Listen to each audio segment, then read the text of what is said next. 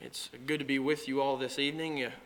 We really appreciate the invitation that was extended, and we've really appreciated the hospitality that we've been able to enjoy with Randy and Janet, who's actually family.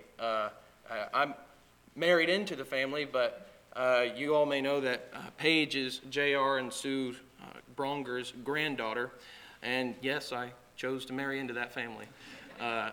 And I will just say that I'm very close with J.R. and Sue. They've been a major portion, or had a major part in my life, and I appreciate them so much. With all that being said, I am not J.R. Bronger. And so with that being said, just to forewarn you about that, we'll go ahead and get into the lesson. Again, if you want to go ahead and turn to Exodus chapter 19. Exodus chapter 19. Tonight what I want to do is just start this weekend with a lesson on authority. And in a sense, you never really get away from authority in any lesson, at least hopefully that's going to be the case. If you're quoting Scripture, if you're basing everything that you're saying off of God's Word, then you're really not getting away from authority, and that's good. But it's good to have a lesson, I think, that is directly focused on God's authority and really, our attitude towards His authority and how we're to view that responsibility that we're given as Christians, as His servants. And so tonight, that's what I want to do. Is I want to focus on the idea of the boundaries that God sets, and the laws that He has given to us, the rules that He makes, and the rules that we are expected to follow, being His children, being His people. And what I want to do is use this story in Exodus chapter 19 to make this case of the importance of the boundaries that God sets and really our attitude towards them. And that's going to be the 2 points we focus on tonight. I try to not leave anything up to the imagination. I'd just like to let you know up front where we're going. We're going to talk about the need for God's boundaries, and we're going to talk about the needed attitude, the needed mindset towards God's boundaries. And so again, in Exodus chapter 19, I'd like to go ahead and read a few verses there. You might recall that this is very soon after they have been delivered from Egypt. In fact, you begin in chapter 19 in verse 4, or in verse 3, and God tells Moses to go up and tell the people of what's about to happen. First of all, He reminds them of where they've been, slavery, bondage. And then He tells them about how they got where they currently are. God is the one that delivered them. I am the one that brought you here. Now you have liberty. Now you have freedom. And you're no longer in this bondage. Well, he starts that way, and then he continues on to say that I want you to be my people. I will be your God if you will obey me and be my people. And so we see in verses 5 and 6 that very familiar passage there of what we just mentioned. But then he begins to tell Moses what he needs to tell the people about what's about to happen in the next few days. God is going to come to them in Mount Sinai in a very real presence they are going to see of God. And he is going to, especially in chapter 20, go through the law. He's going to pronounce the 10 Commandments, and all the people are going to hear. But before they do this, there's some prerequisites that need to be fulfilled by the people before he comes. Verse 10, it says, the Lord said to Moses, go to the people and consecrate them today and tomorrow, and let them wash their garments. Let them be ready for the third day, for on the third day the Lord will come down on Mount Sinai in the sight of all the people. You shall set bounds for the people all around, saying, beware that you do not go up on the mountain or touch the border of it. Whoever touches the mountain shall surely be put to death. No hand shall touch him, but he shall surely be stoned or shot through, whether beast or man, he shall not live. When the ram's horn sounds a long blast, they shall come up to the mountain. And so, again, this is the main passage that I want to use as we talk about the need for God's boundaries. And I really want to look at the way one translation renders this verse. The New English translation renders this verse in verse 12. Not that you must set bounds, you must set boundaries for the people. And I just think that makes it a little bit more clear what I think God is saying. In a very literal sense, you need to draw a line. And if these people pass it, there will be consequences. And so the first point that I want to make is that God's boundaries, His rules, the lines that He draws, they're vital for His people to not only acknowledge, but to adhere to. They're critical in the life of His people, of His servants, of His children. First of all, It's not like there has been any time in man's history where there hasn't been rules to follow. Even in the very beginning, in paradise, before sin enters the scene and before death through sin corrupts the earth, what do you see? But this very notion set in place in Genesis chapter 2 in verse 15. Again, before sin has actually entered, before sin has been committed and death entered the earth, verse 15, the Lord God took the man and put him into the Garden of Eden to cultivate it and keep it. The Lord God commanded the man, saying, from any tree of the garden you may eat freely, but from the tree of the knowledge of good and evil you shall not eat. And we'll finish that verse in just a moment. But just understand that even from the very beginning of man's history, there has been rules that God expects his creation to follow. And there are reasons for those rules. But understand, it's not just that rule that's been given. There's a couple. First of all, in verse 15, they are to cultivate the ground. Now, we kind of think paradise, there's no labor, there's no work in that. I mean, most of us are just, waiting for the weekend. So we don't have to work, and we get to relax and enjoy our free time. But here, that's a part of paradise, which I do think is an interesting side point at the very least. But there's one responsibility that's given to man from the very beginning. But then you also see what is such a familiar verse to all of us, that they are given this commandment, you will not eat. And so what the point I'm making here is that started in the beginning of man's history. It goes on to Mount Sinai, where God is giving them the law in Exodus chapter 20, gives them the 10 commandments, and then it goes on past that into the united kingdom, the divided kingdom. It goes on to their captivity, when they return from captivity. And what I want to suggest is we are still under this authority today. There's still boundaries that God has set for his people. And so we've always had rules that God's people were expected to follow. Beyond that, I think there's a very strong connection throughout Scripture to be made about between keeping God's law, staying within his boundaries, and gaining or sustaining life, keeping life. And I want to look first of all in Deuteronomy chapter 5. As Moses is recounting the law, they're about to enter the promised land, and so what do? They just repeat everything they know about God's law right before they go in, so that they know exactly how they're to act, and they know exactly how not to act. And so as he is just going through this once more, at the very end of Deuteronomy chapter 5, in verse 33, notice what he says about the will, the commandments of God, and what is supposed to be our adherence to it. You shall walk in all the way which the Lord your God has commanded you, that you may live and that it may be well with you, and that you may prolong your days in the land which you will possess. Now, first of all, with some of these passages at the very beginning, what I'd like to suggest is, in a very natural sense, a physical application is made here. Obeying God as a rule will prolong life. Now, I know that there are exceptions to that. There often are exceptions. But the general rule, it's kind of like Proverbs. You read through the Proverbs, that is the wisdom of God, and this is how the world works. But then you get to Ecclesiastes, and you see all of the exceptions where things don't work out the way we think they should. But that's the general rule. You do what God says, it will prolong your life on this earth. But particularly for them, as we're reading through Deuteronomy, especially as they're about to inhabit the promised land. Over in Deuteronomy chapter 30, we won't read all of these passages, but Deuteronomy chapter 30. This is right after he has gone through the blessings that will come with obedience and the curses that are promised to come with disobedience. God is very honest. He's very direct about what will happen. Should they do what he says or should they reject it?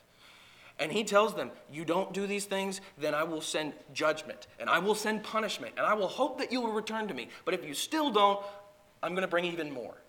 And so after all of this, you get to the end of chapter 30 of Deuteronomy, and Moses, beginning in verse 19, says, I call heaven and earth to witness against you today that I have set before you life and death, the blessing and the curse. So choose life in order that you may live, you and your descendants, by loving the Lord your God, by obeying his voice, and by holding fast to him. For this is your life and the length of your days, that you may live in the land which the Lord swore to your fathers, to Abraham, Isaac, and Jacob, to give them. And we won't look at chapter 32 because it is a repeat of what we've already read through.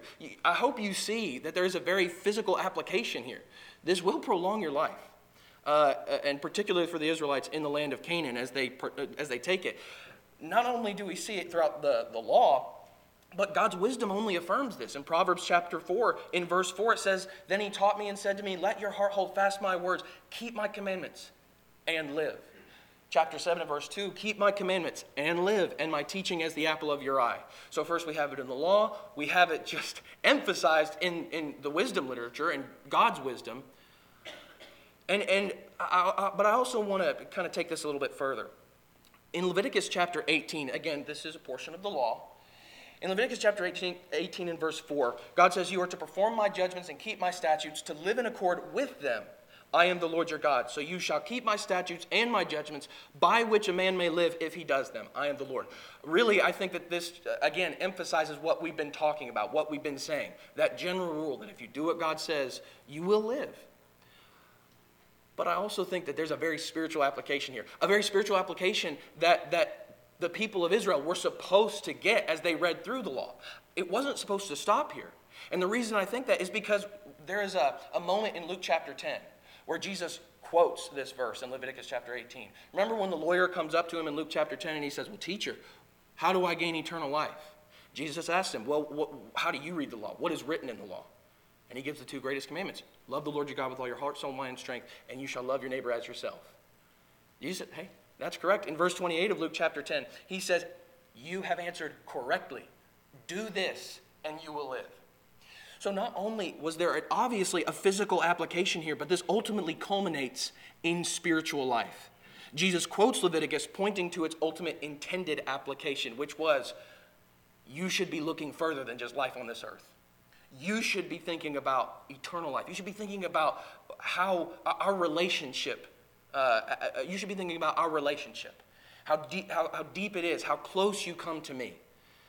And you need to be wary of death, of that especially spiritual death and separation from God. And so, again, all that just to say, maybe I'm beating a dead horse here, but all that just to say, there is a very strong connection between keeping God's law and sustaining life. Well, beyond that, I think this is a very important point to make. God does not give us rules. He never has given us rules. He's never given us a law simply to hinder us. Sometimes I think people look at rules that way. This is only put into place so I can't have entertainment, so I can't have my fun. I mean, that's what every child thinks about their parent growing up. They just don't want me to have as much fun as I can because they had boring lives growing up because they didn't have all this technology. No, that's not the reason. If it is, then that's pretty cold. That's pretty mean, parents. But that's not why you do it, is it? You do it for a completely different reason. It's not to hinder them, it's to protect them. And what I want to suggest is that's the exact same thing that God does for us. And from the very beginning. First of all, again, Exodus chapter 19, going back to Exodus chapter 19. Exodus 19 and beginning in verse 20. Look at what God says to Moses. It says, first of all, the Lord came down on Mount Sinai to the top of the mountain, and the Lord called Moses to the top of the mountain, and Moses went up. Then the Lord spoke to Moses, "Go down, warn the people so that they do not break through to the Lord to gaze, and many of them perish. Also let the priests who came near to the Lord consecrate themselves, or else the Lord will break out against them." Now notice what Moses says in verse 23. "The people cannot come up to Mount Sinai, for you warned us, saying, 'Set bounds about the mountain and consecrate it.' And the Lord answers him in verse 24, 'Go down and come up again, you and Aaron with you, but do not let the priests and the people break through to come up to the Lord, or he will break forth upon them.' So Moses went down to the people and told them."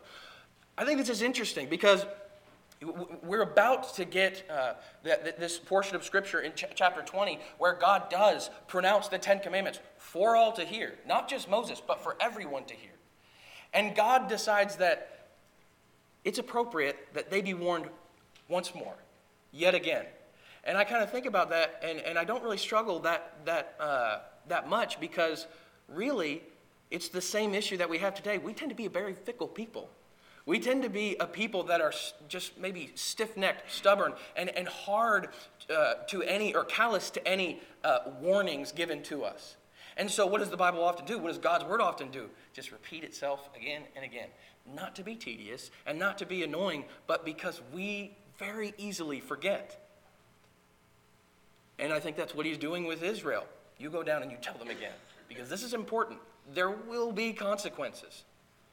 And looking back at Genesis chapter 2, what is the very end of that verse in verse 17? After he's given them these responsibilities, first of all, to cultivate the ground, but also not to eat of the fruit of the tree of the knowledge of good and evil. Why is it? Just because he doesn't want them to enjoy every blessing on earth. That's not the reason. At the end of verse 17 of chapter 2, it says, "For in the day that you eat from it, you will surely die." I just think it's amazing how honest God is the entire time, throughout the story of the Bible. So honest, so very direct. And yet, even though you have all of these things pointed out way beforehand, as warnings, as cautionary instruction, people still, they just don't believe it. They think, I think I know better. And they go on. And that is such a problem. That brings us to our next point.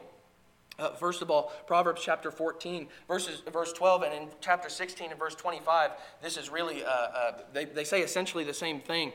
But in Proverbs 14, verse 12, it says, "There is a way which seems right to a man, but its end is the way of death." And I know that's a familiar passage to you. You probably all know that already. But this is a problem. We tend to think that we know better.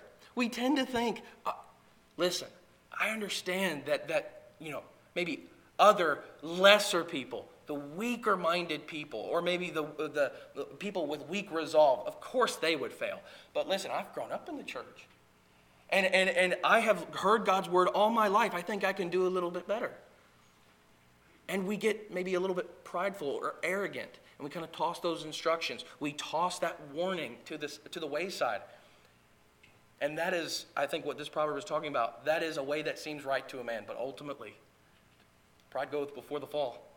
Destruction comes when you don't do what God says, when you don't keep within the boundaries that God has given us. We cannot trust our own emotions or our own wisdom as a standard of measuring how far is too far, because we're very often wrong. Our emotions tend to get in the way. We tend to not be as objective as we think we are. We're very subjective, very biased, and often we don't even realize it. But maybe that's not the case for you. It may not be that your emotions are getting in the way. It could just be ignorance. I think so much of the Bible is just trying to warn people before they get to a specific temptation, before they get to a point that they don't want to be in. Stay away from this. Don't do this. Because many other people have failed. Stronger men have failed. So you be careful. In Psalm 19, in verses 11 through 13, you see what David says as he talks about the presumptuous sins. "Moreover, by them your servant is warned. In keeping them, there is great reward. Who can discern his errors?" Would you like to answer that? Would anybody like to raise their hand and say, I can. And I don't need any help. And honestly, I think I can do a pretty good job without this. Nobody's going to raise their hand. Nobody's brave enough. At least I hope not. But that is because we know the end of the story. Who can discern his errors? Acquit me of hidden faults. Verse 13, "Also keep back your servant from presumptuous sins. Let them not rule over me. Then I will be blameless, and I shall be acquitted of great transgression." When will I be blameless, David says? When I'm not engaging in presumptuous sins. As long as God is keeping me back from presumptuous sins. And I think this passage is so important, because often I just simply don't know the danger or the risk of something. I just got to trust God knows best. Now, with that being said, there was something that was going around on Facebook, and I love the Andy Griffith Show. I don't know how you feel about it. But I love the Andy Griffith Show, and there was one episode where a hobo comes into town. And I'm pretty sure that's the name given to him in the credits. So I'm not trying to be rude or disrespectful. That was the name given to him in the credits, I'm pretty sure. But a hobo comes into town, and he has kind of a negative effect on Andy. I have no idea why I'm forgetting his name, but Andy's son's mindset. Opie. Thank you. He's having a negative effect on Opie's mindset. Opie's kind of starting to think in the same way that the hobo is. And a hobo thinks that he can just really do whatever he wants and not really worry about the consequences. So Andy, as he's talking to the hobo says, "Who's to say that the boy would be happier your way or mine? Why not let him decide? Why not let him decide?" And I love Andy Griffith's response. He says, I'm afraid it don't work that way. You can't let a young'un decide for himself. He'll grab at the first flashy thing with shiny ribbons on it. Then when he finds out there's a hook in it, it's too late. Wrong ideas come packaged with so much glitter, it's hard to convince them that other things might be better in the long run. All a parent can do is say, wait, trust me, and try to keep temptation away. Now, when Andy says it, it's a lot calmer. But isn't that so true? We tend to be just like a child. And I'm not saying that we, aren't intelligent. I'm not saying we're smart. Sometimes the intelligence is actually the very thing that helps us fail. What it is we cannot trust our faculties if they are completely isolated from God's word. If we have God's wisdom going along with us, well, then there's something to talk about there. But alone, who am I to discern my errors? I've already failed. I need God's word the entire time. And so we need to make sure that we don't trust in ourselves, but rather trust in God's wisdom, because surely he knows best. Well, finally with this point,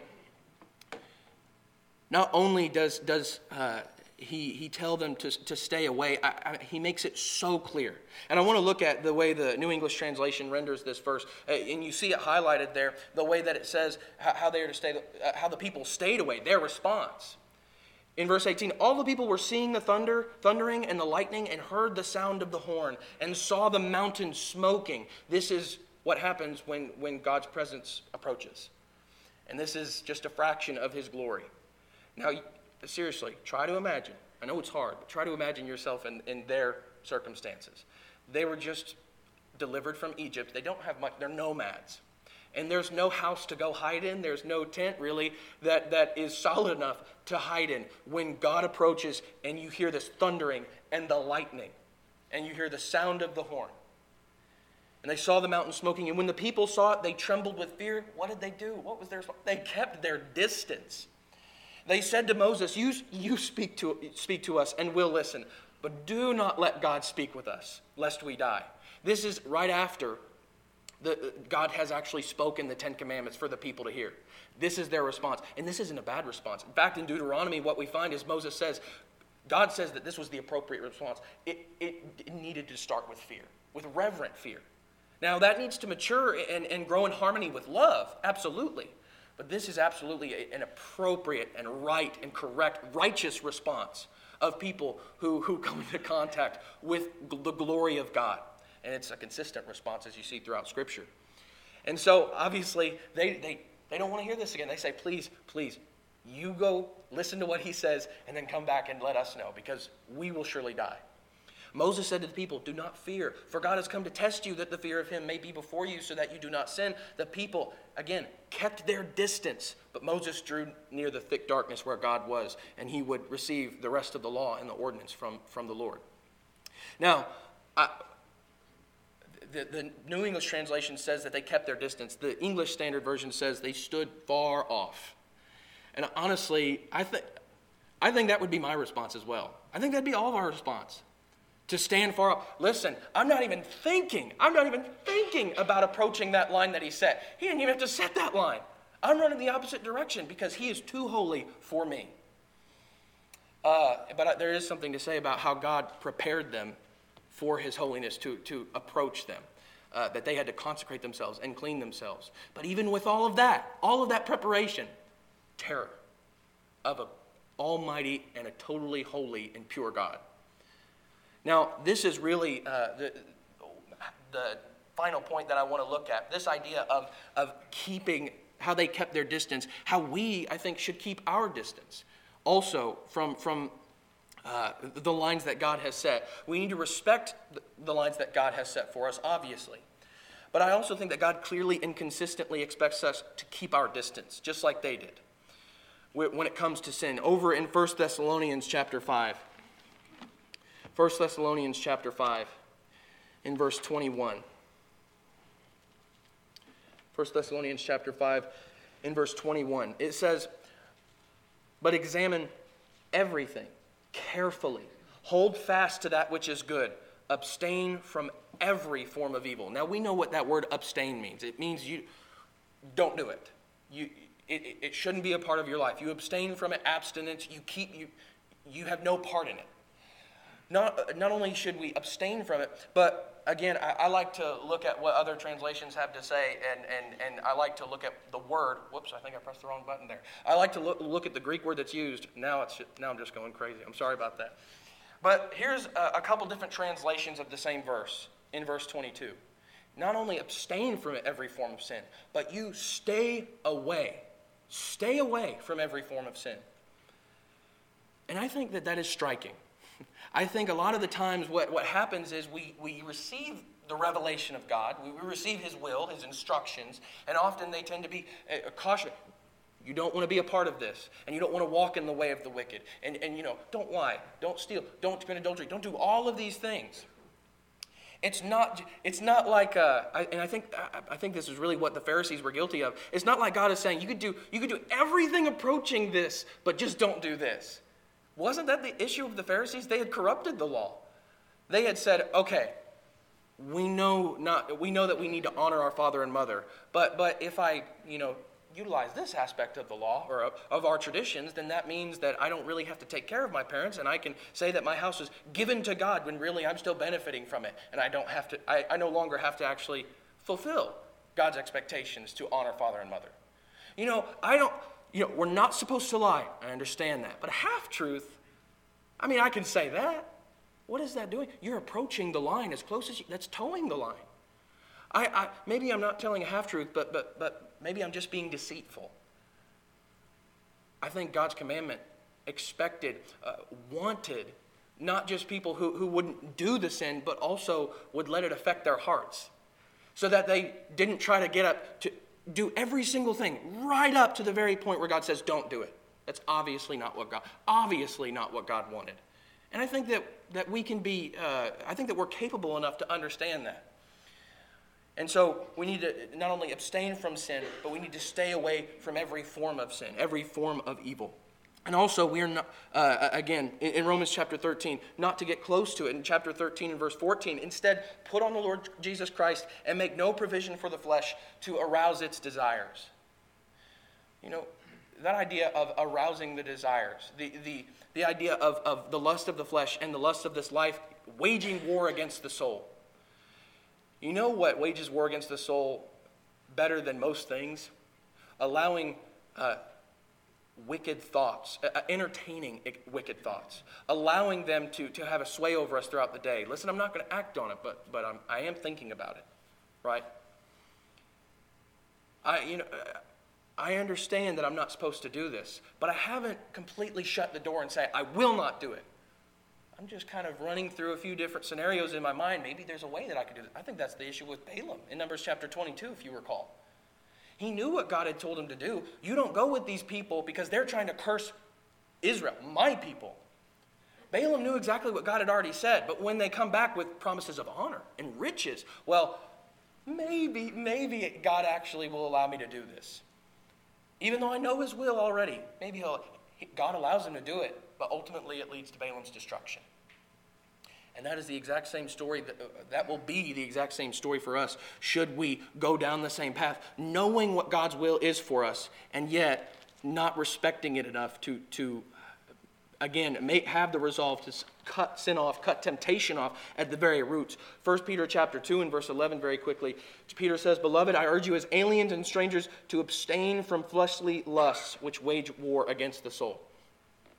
And again, we help lust wage war against our souls when we entertain the thought and don't shut it off immediately. Well, I can't help but think about an application that actually JR once gave us in the high school class when Paige and I were still in high school. It was an interesting class, and incidentally, it was on authority. And we were talking about the authority of the church and certain things that the church is allowed to do and not allowed to do. And we'd established the fact that God expects us to sing. And that is all. We don't add instruments into that worship because that's not what God has called for. And that's bringing some things from the old covenant into the new without God's revelation. Well, we already established that fact. But then he said, okay, well, what if somebody comes up and says, all right, I understand that we can't play a piano in the worship service. I understand that. but could we still buy the piano? Not to play it, but just to get the pitch. Could we do that? And J.R. just sat there in J.R. Bronger fashion and said, how would you respond to that? And, we kind of hesitant, kind of reluctant, not really sure. I mean, I don't want it in here, but I guess if all you're going to do is use it to get the pitch, then I guess it's fine. And what J.R. said was, that is such a dishonest question. I'm not even going to entertain it with a response. Because what are you trying to do? This person, if this is the kind of response that they give, all they're trying to do is toe the line. All they're trying to do is just as close as they can. But that's not what God expects of us, as we've already established. First of all, it's just a stupid choice because a pitch pipe is so much cheaper. And so, obviously we're not going to respond. That's just foolish. That's not logical. But it goes beyond that.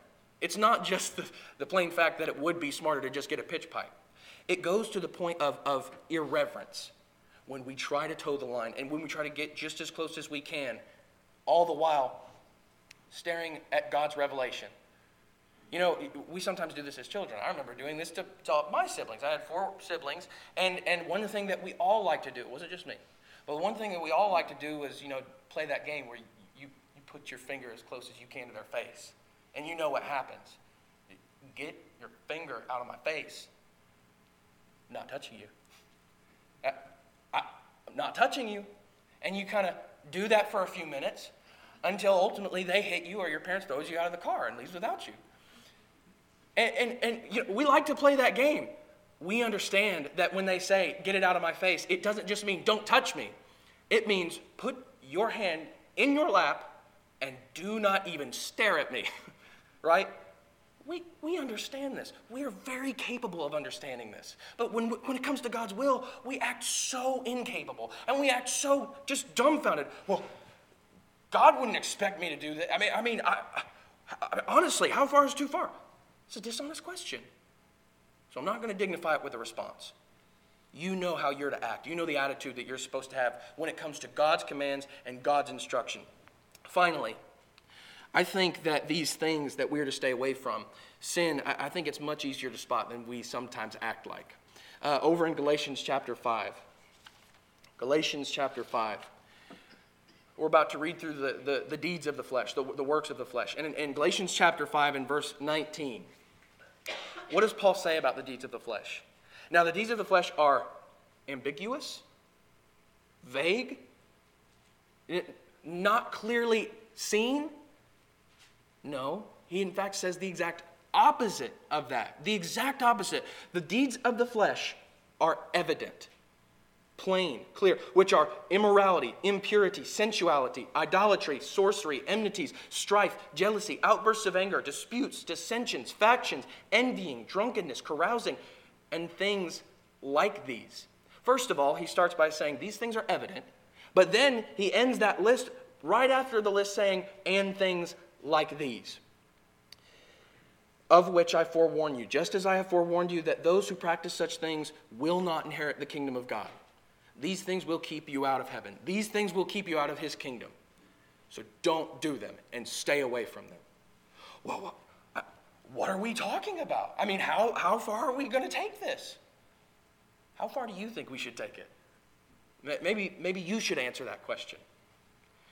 And if all you want to do is like the Pharisees, say, oh, I can do anything except the one thing that God, directly states, bluntly states.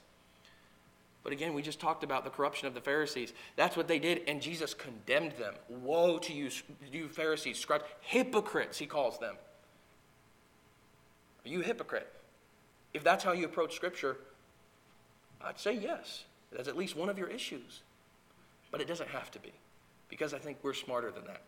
God has given us the capability to understand his will.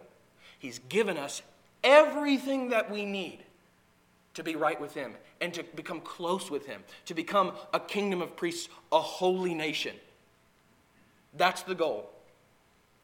And we can absolutely understand that. It's just a matter of, do I want to? And I would just say, it's kind of like Romans chapter 1 and verses 29 through 32 as Paul goes through a few different things that are sinful. This is not necessarily an exhaustive list. And by that I mean, stating absolutely everything. In fact, that's why I think that's one of the reasons he says, and things like these.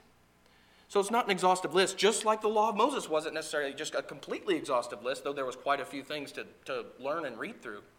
But we're to understand the point that God is making. We are to not be like the Pharisees and say, I want to be that chosen nation. I want to be that holy priest. And you know how dedicated they had to be pure when they would give an offering, to be clean before they would give an offering to God, be a part of that very intimate worship with God. And you know what we are in 1 Peter chapter 2? Christians. You, Christian, under the new covenant, you're a kingdom of priests. In Romans chapter 12, you are the offering. You have to make sure that you are dedicated enough to be that acceptable offering, to be the priest that can give the acceptable offering. You need to be just as dedicated. Both of us, all of us need to be just as dedicated. Finally, again, I want to end with looking at the way the CSB renders this verse in verse 21 of Galatians chapter 5. It's not just things like these, but he says, anything similar. Is that not clear enough? I think it is. And I think I'm looking at a group of capable and smart people who can discern between God's will and the foolishness of man, between God's revelation and the adaptations, the additions that man tries to bring in, and the corruptions that man brings to the table. We can do better.